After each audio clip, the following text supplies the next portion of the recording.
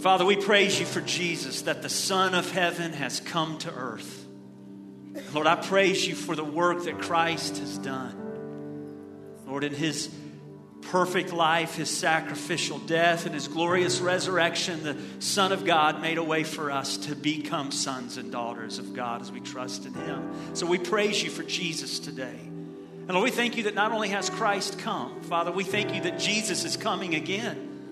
Lord, we look out at this world and its darkness and decay, and our hearts cry out, even so come, Lord Jesus. So Lord, we thank you for the hope of Christ's appearing soon to come. And Lord, we pray that our hearts would be filled with the provision that Christ has given us in the meantime between his first and second coming, the provision of the Holy Spirit. So Father, we pray that you would pour out the Holy Spirit on us. Pour out the Holy Spirit on us, Father. Pour out the Holy Spirit on us. May your Spirit be our teacher today. May the work of your Spirit in our hearts open blind eyes, give hearing to our ears, and I pray make us vessels that are receptive to the work of Christ in us. And Lord, we know that we're not the only church in this community gathered in the name of Christ, and we thank you for the other churches, Lord. We pray that you pour out your Spirit on them, that there would be a great awakening in our day, Father, beginning in this community, a revival, Father, that many of us have prayed for our entire Christian lives. Lord, may it be today.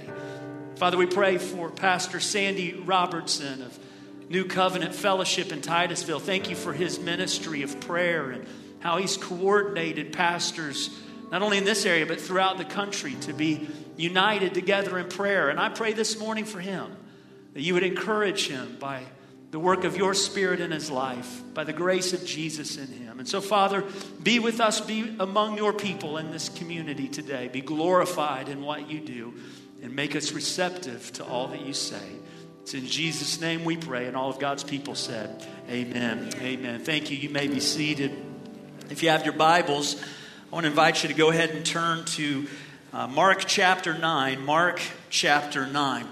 My favorite teacher in high school was my math teacher. Her name was Mrs. Masters. She was a great teacher, and I wasn't great at math, so she had her work cut out for her. But every year that I had Mrs. Masters, she really went over the top to do her very best to help me earn an A in those math classes. And that includes trigonometry my senior year of high school. So she made a way for me to work hard and get that A, and I had to earn it. I had to do the work, and some of that even included the fact that I actually had to do a little extra work after I graduated so that I could earn the A that she was committed to give me. And so a week or so after graduation, I dropped off some papers so that she could finalize my grade and make me get that A. And I'll never forget dropping off that homework to her, a little past due, since I'd already graduated high school.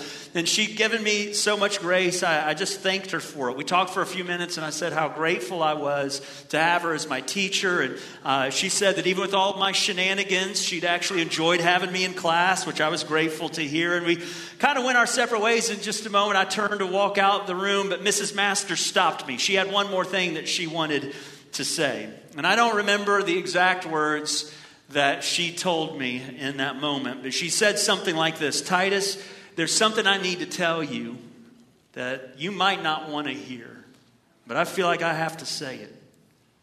You can't straddle the fence with God. And it seems like you're trying to straddle the fence with God.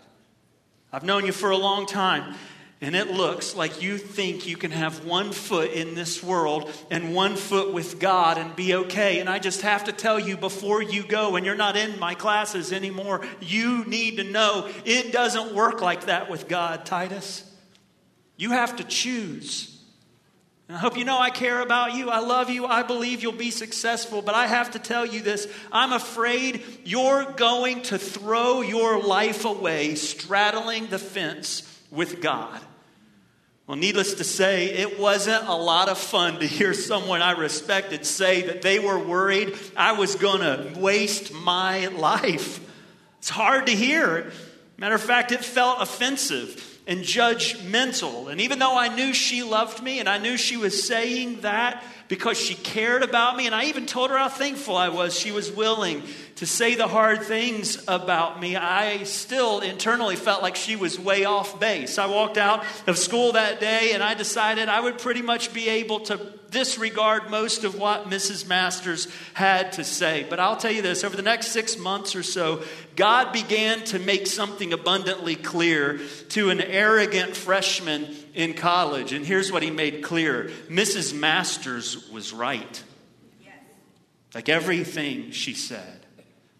About God, about me, about my life. God used that conversation with Mrs. Masters to change the trajectory of my eternity, and I will forever be grateful for a high school math teacher who was willing to give me a message that wasn't easy to hear and wasn't easy for her to say. I will forever be grateful for Jesus working in my heart so that I would believe the truth of a message that was hard to hear.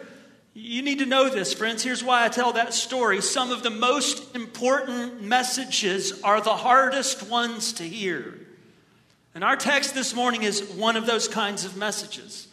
The message of Jesus in this text is sober and it is serious and it's not easy to hear. As a matter of fact, most of our world would take the words of Jesus the way that I, in some way, took the message from Mrs. Masters. Offensive and judgmental and maybe a little over the top and quite off base. But one of the most important messages for us to hear is the hardest one to hear, even from the words of Jesus himself. And so let's pick up where we left off in our study of the Gospel of Mark by seeing a message that for many of us may be hard to hear and our world might feel is hard to believe. Verse 42 of Mark chapter 9, the Word of God says this: "Whoever causes one of these little ones who believe in me to sin, it would be better for him if a great millstone were hung around his neck and he were thrown into the sea. And if your hand causes you to sin, cut it off. It's better for you to enter life crippled than with 2 hands to go to hell, to the unquenchable fire. And if your foot causes you to sin, cut it off. For it's better for you to enter life lame than with 2 feet to be thrown into hell. And if your eye causes you to sin, tear it out. It is better for you to enter the kingdom of God with 1 eye than with 2 eyes to be thrown into hell, where their worm does not die and the fire is not quenched. For everyone will be salted with fire. Salt is good, but if the salt has lost its saltiness, how will you make it salty again? Have salt in yourselves and be at peace with one another." This is the word of our Lord for us today. And may God add his blessing to the teaching and hearing of the word of God. And I think you could see why I would say this message is hard to hear, right? 4 times in this text, Jesus talks directly and seriously about sin. 3 times he talks directly and seriously about hell. He suggests that people should cut off a hand or a foot. He says there is a fate worse than being cast into the bottom of the sea. And he ends with a cryptic series of statements about salt. This is a hard passage, guys. It's hard to hear. It's hard to teach. It's hard to understand. But there are some things in this passage that are absolutely clear from the words of Christ. And here's how I want us to approach this difficult text. I want us to focus on those very clear truths in this text and let them guide our study of what Jesus has to say and even form our big idea. So here's our big idea formed from the clear truth of this text. The big idea for this morning is this: hell is real, sin is serious, and Jesus is our only hope. Hell is real, sin is serious, and Jesus is our only hope. Now let's study this passage by looking through the lens of that big idea, starting with the first phrase: hell is real. This passage is filled with references and warnings about hell. As a matter of fact, that very first salvo of Jesus is really an implicit warning against hell. Look at verse 42. He says, "Whoever causes one of these little ones who believe in me to sin Notice this phrase. It would be better for him if a millstone were hung about his neck and he were thrown into the sea. Okay, so here's something you might want to know. First century Jews were commonly fishing out on a lake when Jesus has this to say. But at this time, they did not cross the sea. They were not a seafaring people. As a matter of fact, for Jews, the sea represented a place of great fear and chaos for them. So none of the people who would have originally heard Jesus' warning would have ever wanted to be cast into the sea no matter what. Even if they were able to swim or to try and save themselves, they wouldn't want to be cast into the sea. But Jesus adds to their displeasure by saying that before they were cast into the sea, a great millstone would be hung around their neck. This is a kind of millstone that was so large it had to have a donkey or a mule pushing against it in order to make it move so it could grind the grain. And so it's a massive stone that Jesus is referring to. And so the picture is that someone would be cast into the sea with a massive stone hung around their neck. The visual is pretty clear. They would immediately sink to the bottom, never to be seen or heard from again. And for Jews and anyone else really, but for these Jews, that would have been their worst nightmare scenario. That the place that they feared and dreaded, a place of chaos and darkness, would be a place they would be cast to and sink to the bottom, never to be seen or heard from again. So what does that have to do with hell? Well, the connection is that Jesus says it would be better for that to happen. In other words, he's saying there's something worse than their worst nightmare of being thrown into the depths of the sea. What is worse than that? He says hell. 3 times in this text, verse 43, 45, 47, Jesus then shows us what would be worse. It's hell itself. In the original language of the New Testament, the word for hell that Jesus uses in this passage is the word Gehenna. Now, Gehenna was a valley that was just south of the city of Jerusalem. It had a lot of history among the Jews during the time of the wicked kings in the Old Testament. A group of Jews, almost entirely the nation, rebelled against God and began to worship other gods. And so they started to sacrifice to false gods. And the place that they sacrificed to false gods was there in that valley south of Jerusalem, the valley of Gehenna. It was a place where they not only sacrificed, but they sacrificed humans. As a matter of fact, 2 wicked kings, Ahaz and Manasseh, even sacrificed their small children in that valley there. It was an awful place, a place of rot and decay, a place that represented all of the debased, gross sinfulness of the people of that area.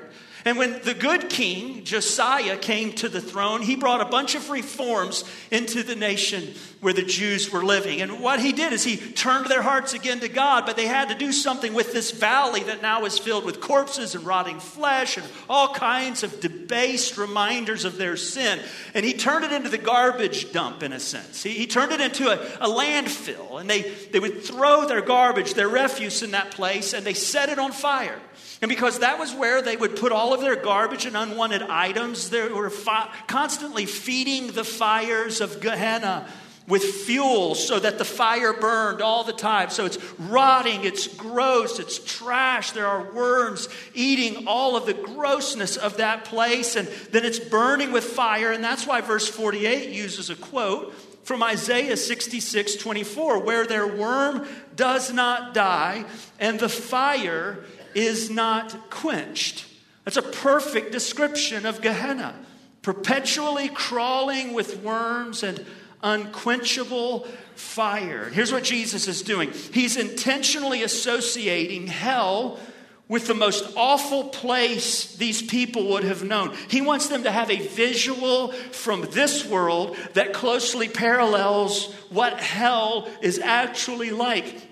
A place of unquenchable fire. And look what he says in verse 47. If your eye causes you to sin, tear it out.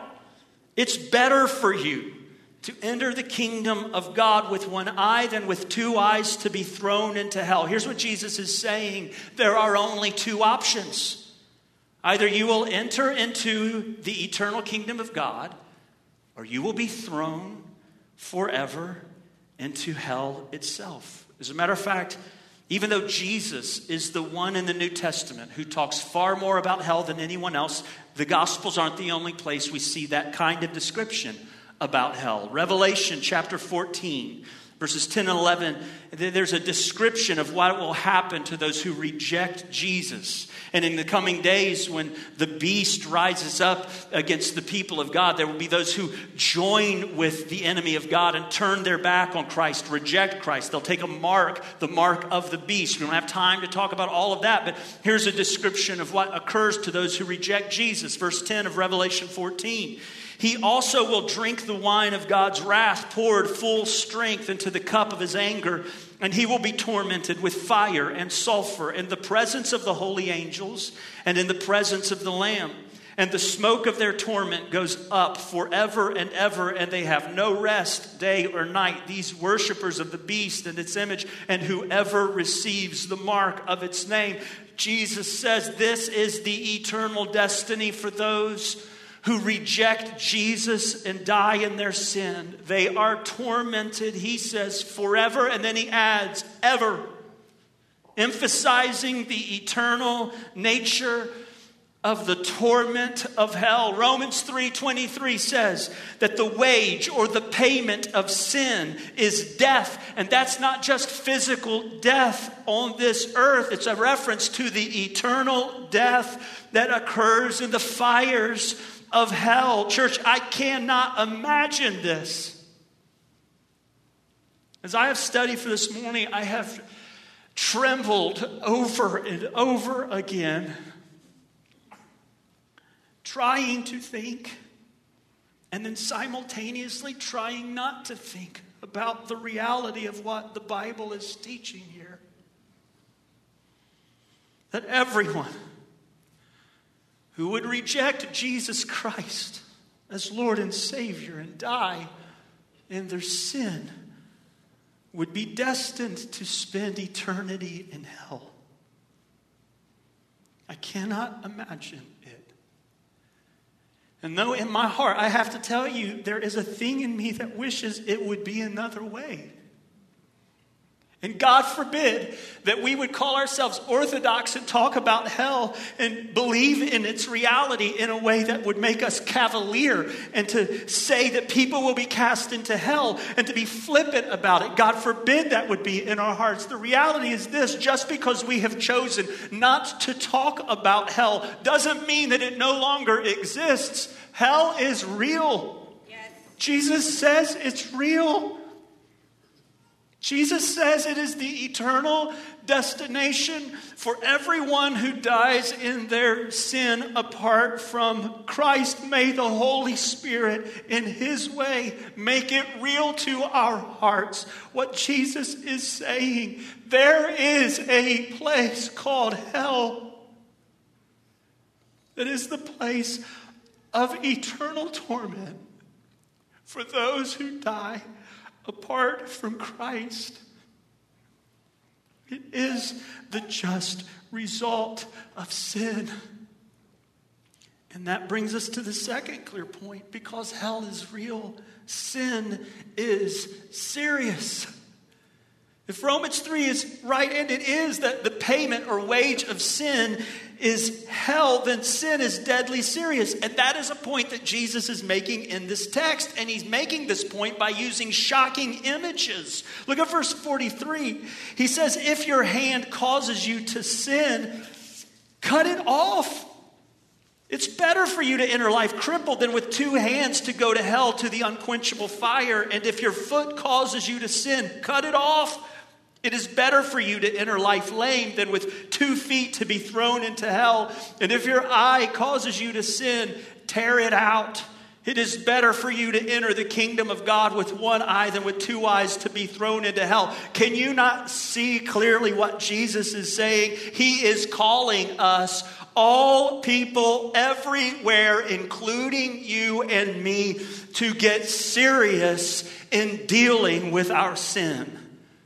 It has eternal consequences, and you need to know, I believe that Jesus means exactly what he's saying here. that if your hand or foot is the cause of your sin, then cut it off rather than continue in sin. Value God's kingdom more than you value the dearest things that you have, like a hand or a foot or an eye. Be so serious about dealing with the cause of your sin that you don't play games with sin. You don't subscribe to the world's way of doing things. You don't get cute with sin, because the fires of hell burn hot with the wrath of God. Why? Because God takes sin that seriously. Jesus says, do not take your sin lightly. God doesn't take your sin lightly. And that is absolutely true. But listen, church, don't forget. Jesus told us something earlier that we cannot forget today. He told us the cause of our sin. That's why he said, if your foot or hand or eye is the cause. He's actually told us the cause, and it isn't our hands or our feet or our eyes. What is the root cause of sin? Go back to Mark chapter 7, just a couple pages earlier, and listen to the words of Jesus. Chapter 7, verse 20 and 23, Jesus says this. And he said, what comes out of a person is what defiles him. For from within, out of the heart of man come evil thoughts, sexual immorality, theft, murder, adultery, coveting, wickedness, deceit, sensuality, envy, slander, pride, foolishness. All these things, evil things, come where? From within. And they defile a person. What does Jesus say is the cause of our sin? Our hearts. Guys, that's why true followers of Jesus, who really take his word with earnestness, don't lop off their hands and feet. It's because they know, because of what Jesus says, that's not the real cause of our sin. It's something within us, not outside us, that causes us to sin. Listen, here's the reality for us as people. The reason we sin is because we want to sin. We desire to sin. It's in our hearts. It's who we are. We are sin because we are sinners. It's who we are. Listen to me. You may not know this. I got a couple of crazy dogs. And my dogs are dogs. They bark. They roll around in my yard. They scratch their chins with the back feet because they can. They are dogs. And you can bark all you want. And you can roll around in your yard all you want. And you can scratch your chin with your feet if you're flexible enough. But that does not make you a dog, does it? It makes you weird. All right? And you need to know that if you're doing it. Cut it out. Our behavior doesn't determine our identity. Our identity determines our behavior. And we don't need new hands or feet. We don't need new eyes. You know what we need? We need new hearts. But that brings us to this crazy question. Jesus is calling us to get sober and serious, earnest in our fight against sin. But then he's telling us already that the cause of our sin isn't our hands or feet or eyes, it's our hearts. So how can we get new hearts? I mean, what hope do we actually have that we could have new hearts so we could begin to successfully attack our sin? Well, what hope do we have? Well, that brings us to the third clear truth of our text. It's this, that yes, hell is real and sin is serious. But listen, Jesus is our only hope. Guys, we can't change our hearts. That's why we need Jesus. And we don't just need Jesus, church, do we? We have Jesus. He came to make us new. Listen to 2 Corinthians chapter 5, verse 21.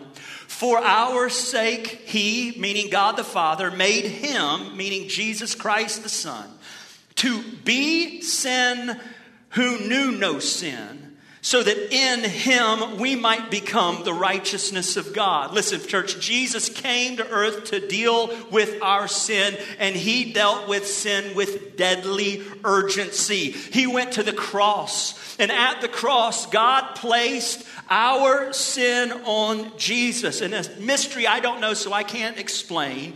God enabled Jesus to be sin on our behalf. He placed all our sin on Jesus. And the wrath of God, the anger of God that kindles the fires of hell, the anger, wrath of God was placed on Jesus. In other words, Jesus endured hell in our place so that we would never have to endure hell ourselves. And when we place our faith and trust in Jesus, He makes us new. He makes us new from the inside out. In Christ, we're no longer sinners enslaved to sin. We become, this is the word of God we just read, we become the righteousness of God in Him. In Jesus Christ through faith, friend, we become new men, new women. He changes our identities from the inside out. He gives us new hearts by His Holy Spirit. It's a work He graciously does in us, not a work we do for Him. So when Jesus says, get serious about dealing with sin, I take Jesus to mean primarily get serious about trusting in me. That's exactly the paradigm we find in Hebrews chapter 12, verses 1 and 2. It says this, therefore, since we are surrounded by so great a cloud of witnesses, let us lay aside every weight and sin which clings so closely. Cut it off, in other words. And let us run with endurance the race that's set before us, looking to Jesus, the founder and perfecter of our faith, who for the joy that was set before Him endured the cross, despising the shame, and is seated at the right hand of the throne of God. Guys, there is no doubt that we are called to stop sinning, to cut it off, to lay it aside. No doubt the Bible calls us to a life of sanctification, of purity, of holiness. No doubt. But listen, church, to the full gospel of Jesus. We will not conquer sin by focusing on sin or cowering in fear of hell. We will conquer sin how? By fixing our eyes on Jesus to do for us what we can't do for ourselves. Only Jesus can deliver us from hell.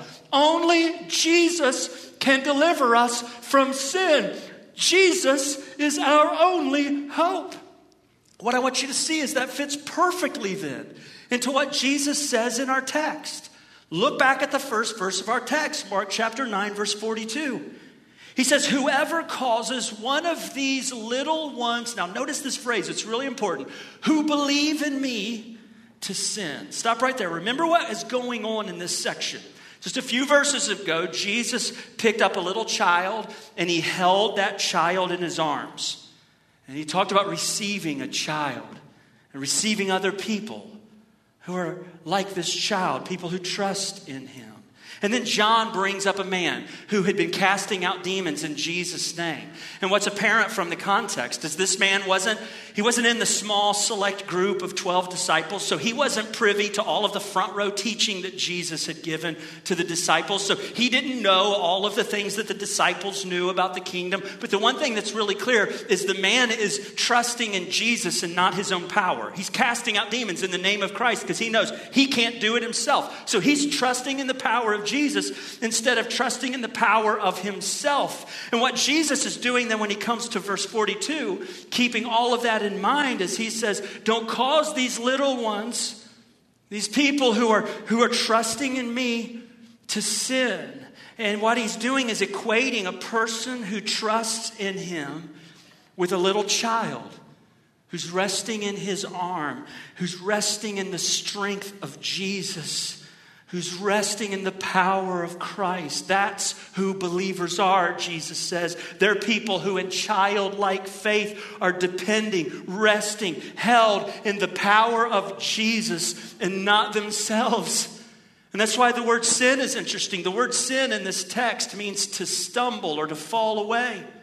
And at the very least, what Jesus is saying is He's warning us not to ever do anything that would cause another person to stumble or fall away from trusting Jesus. He's warning us, don't allow anything in your own life to allow you to stumble or fall away from trusting in Jesus. And yes, of course, that includes sin, because really, sin in every expression is just a way that we're not trusting in Jesus. Romans 14:23 says that whatever does not proceed from faith is sin.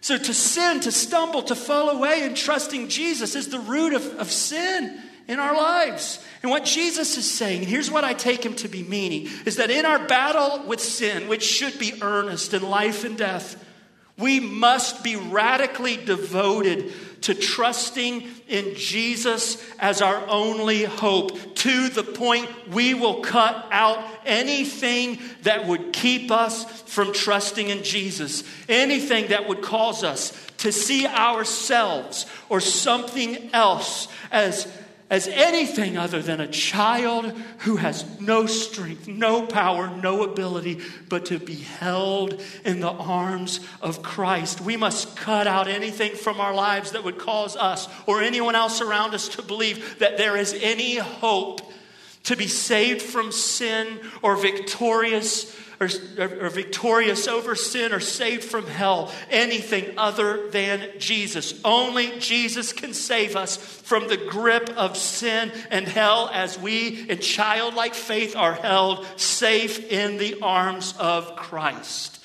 And that's where I believe the cryptic last verses of this text come in. Verse 49 says, everyone will be salted with fire. Now, commentators have countless views on what Jesus could be talking about here.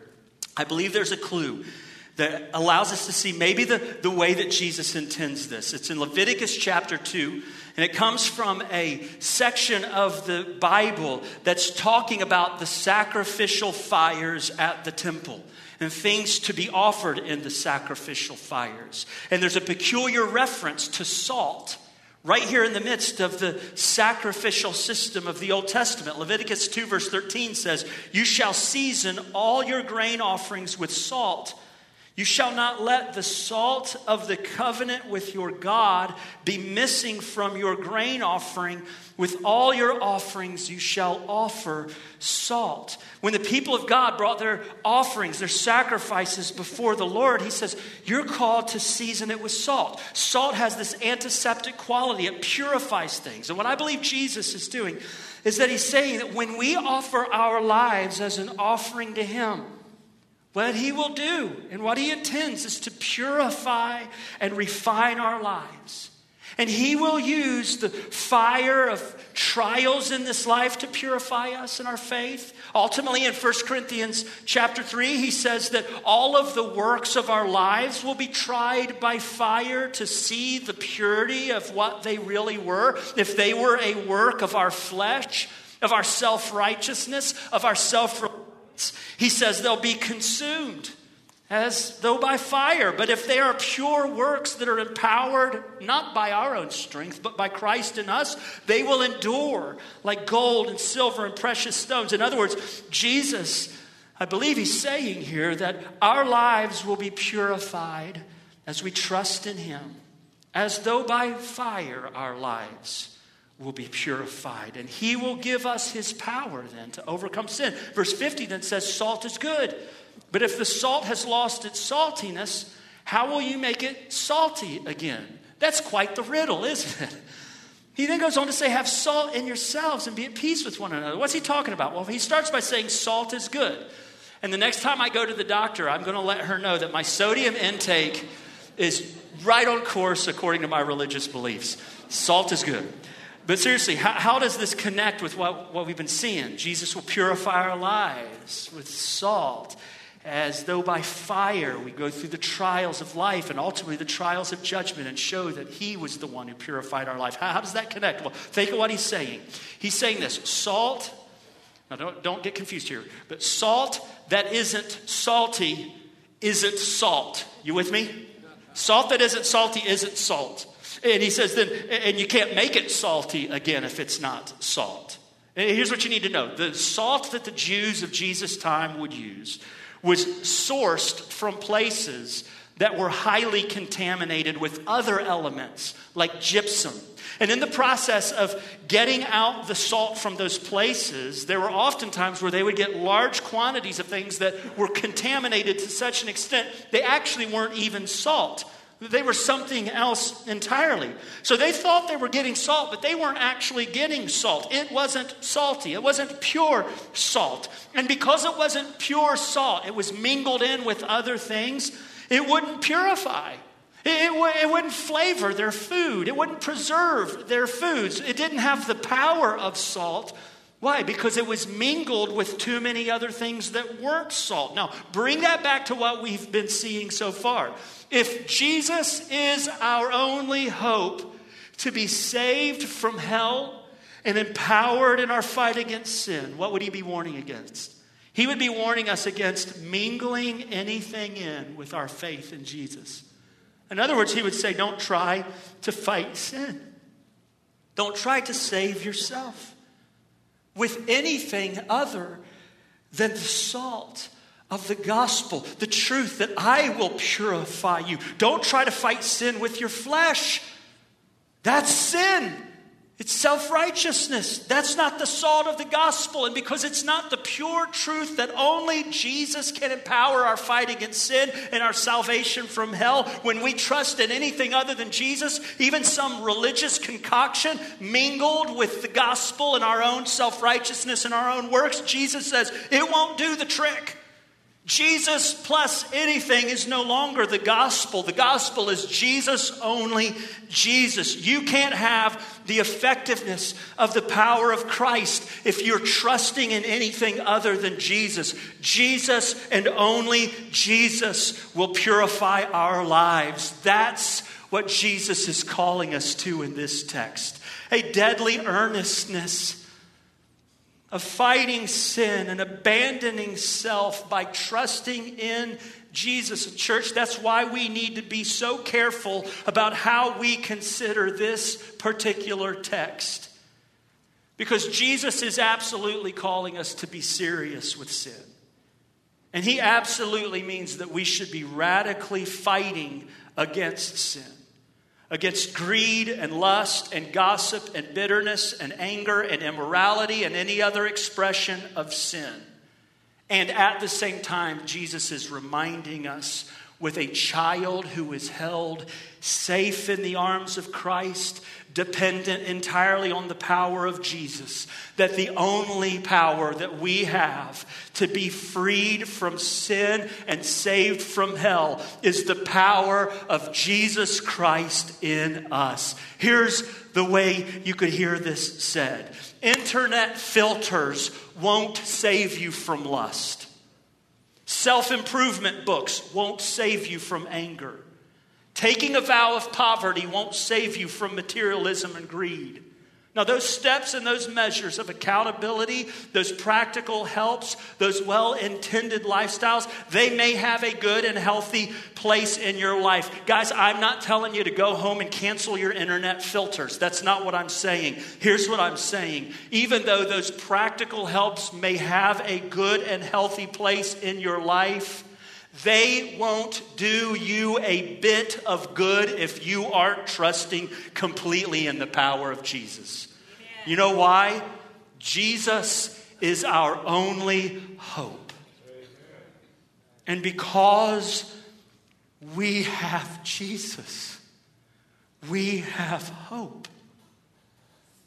And so rather than building out innumerable strategies in your life of how you're going to stop sinning through New Year's resolutions that haven't occurred yet and won't last the new year when it comes, turn to Jesus and say, Jesus, if you don't save me, I won't be saved. But I believe you came to save me. So fill me with your Spirit and fill my heart with hope. Because yes, hell is real. And yes, sin is serious. And yes, Jesus is our only hope So, friend, look to Jesus. Trust in Jesus. Turn to Jesus. Depend on Jesus and not yourself. And live with a heart filled with faith in Jesus, fixed on Him and not your sin. Look to Jesus. And as we close, I just want us to consider 3 quick questions. And I would just ask that we would bow our heads and enter into a moment of reflection. And the first one is this: are you trusting in Jesus to save you from eternity in hell? Are you trusting in Jesus to save you from eternity in hell? What makes you think you will enter the kingdom of heaven? There is only one way, and His name is Jesus. If you've never placed your faith and trust in Jesus, right now I want to encourage you to, in your heart, call out to Jesus to save you. Acknowledge your sin. That in yourself you deserve to be separated from God, but believe that Jesus came to deliver you from sin.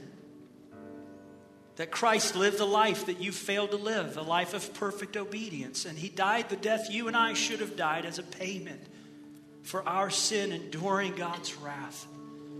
Though He died, He rose again so that He could raise us up as a brand new creation in Him to live a new kind of life by His power. Call on Jesus in faith to save you in every way you need saved. And thank Him that all who call on Him will be saved. For those of you who say, I'm trusting in Jesus, but I am struggling in sin. Right now, would you turn to Jesus and say, Jesus, I confess that these patterns of sin aren't a part of the life you died to give me. Would you save me? Would you deliver me? Would you give me power? I'm looking to you, Jesus. You are my hope in my battle with sins.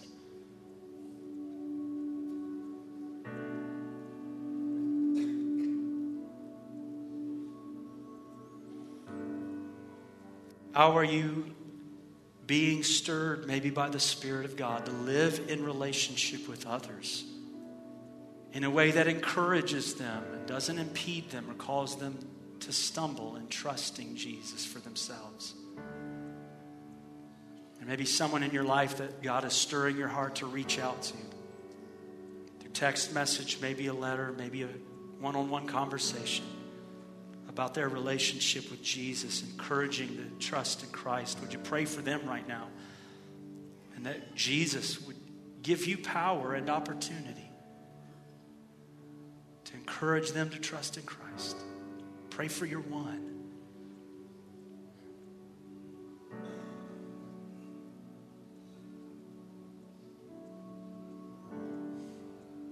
Father, we thank you. We thank you that we have been so loved by Christ that He came to tell us the truth. That some of the most important messages are the hardest ones to hear. And Lord, we thank you that Jesus, He told us the truth about hell. He told us the truth about sin. And He told us the truth about Himself. That only He can save. Only He can deliver. And I pray that we would leave this place today trusting in Jesus and Jesus alone to do for us what we can't do for ourselves. And we ask all of these things in Jesus' name. Amen.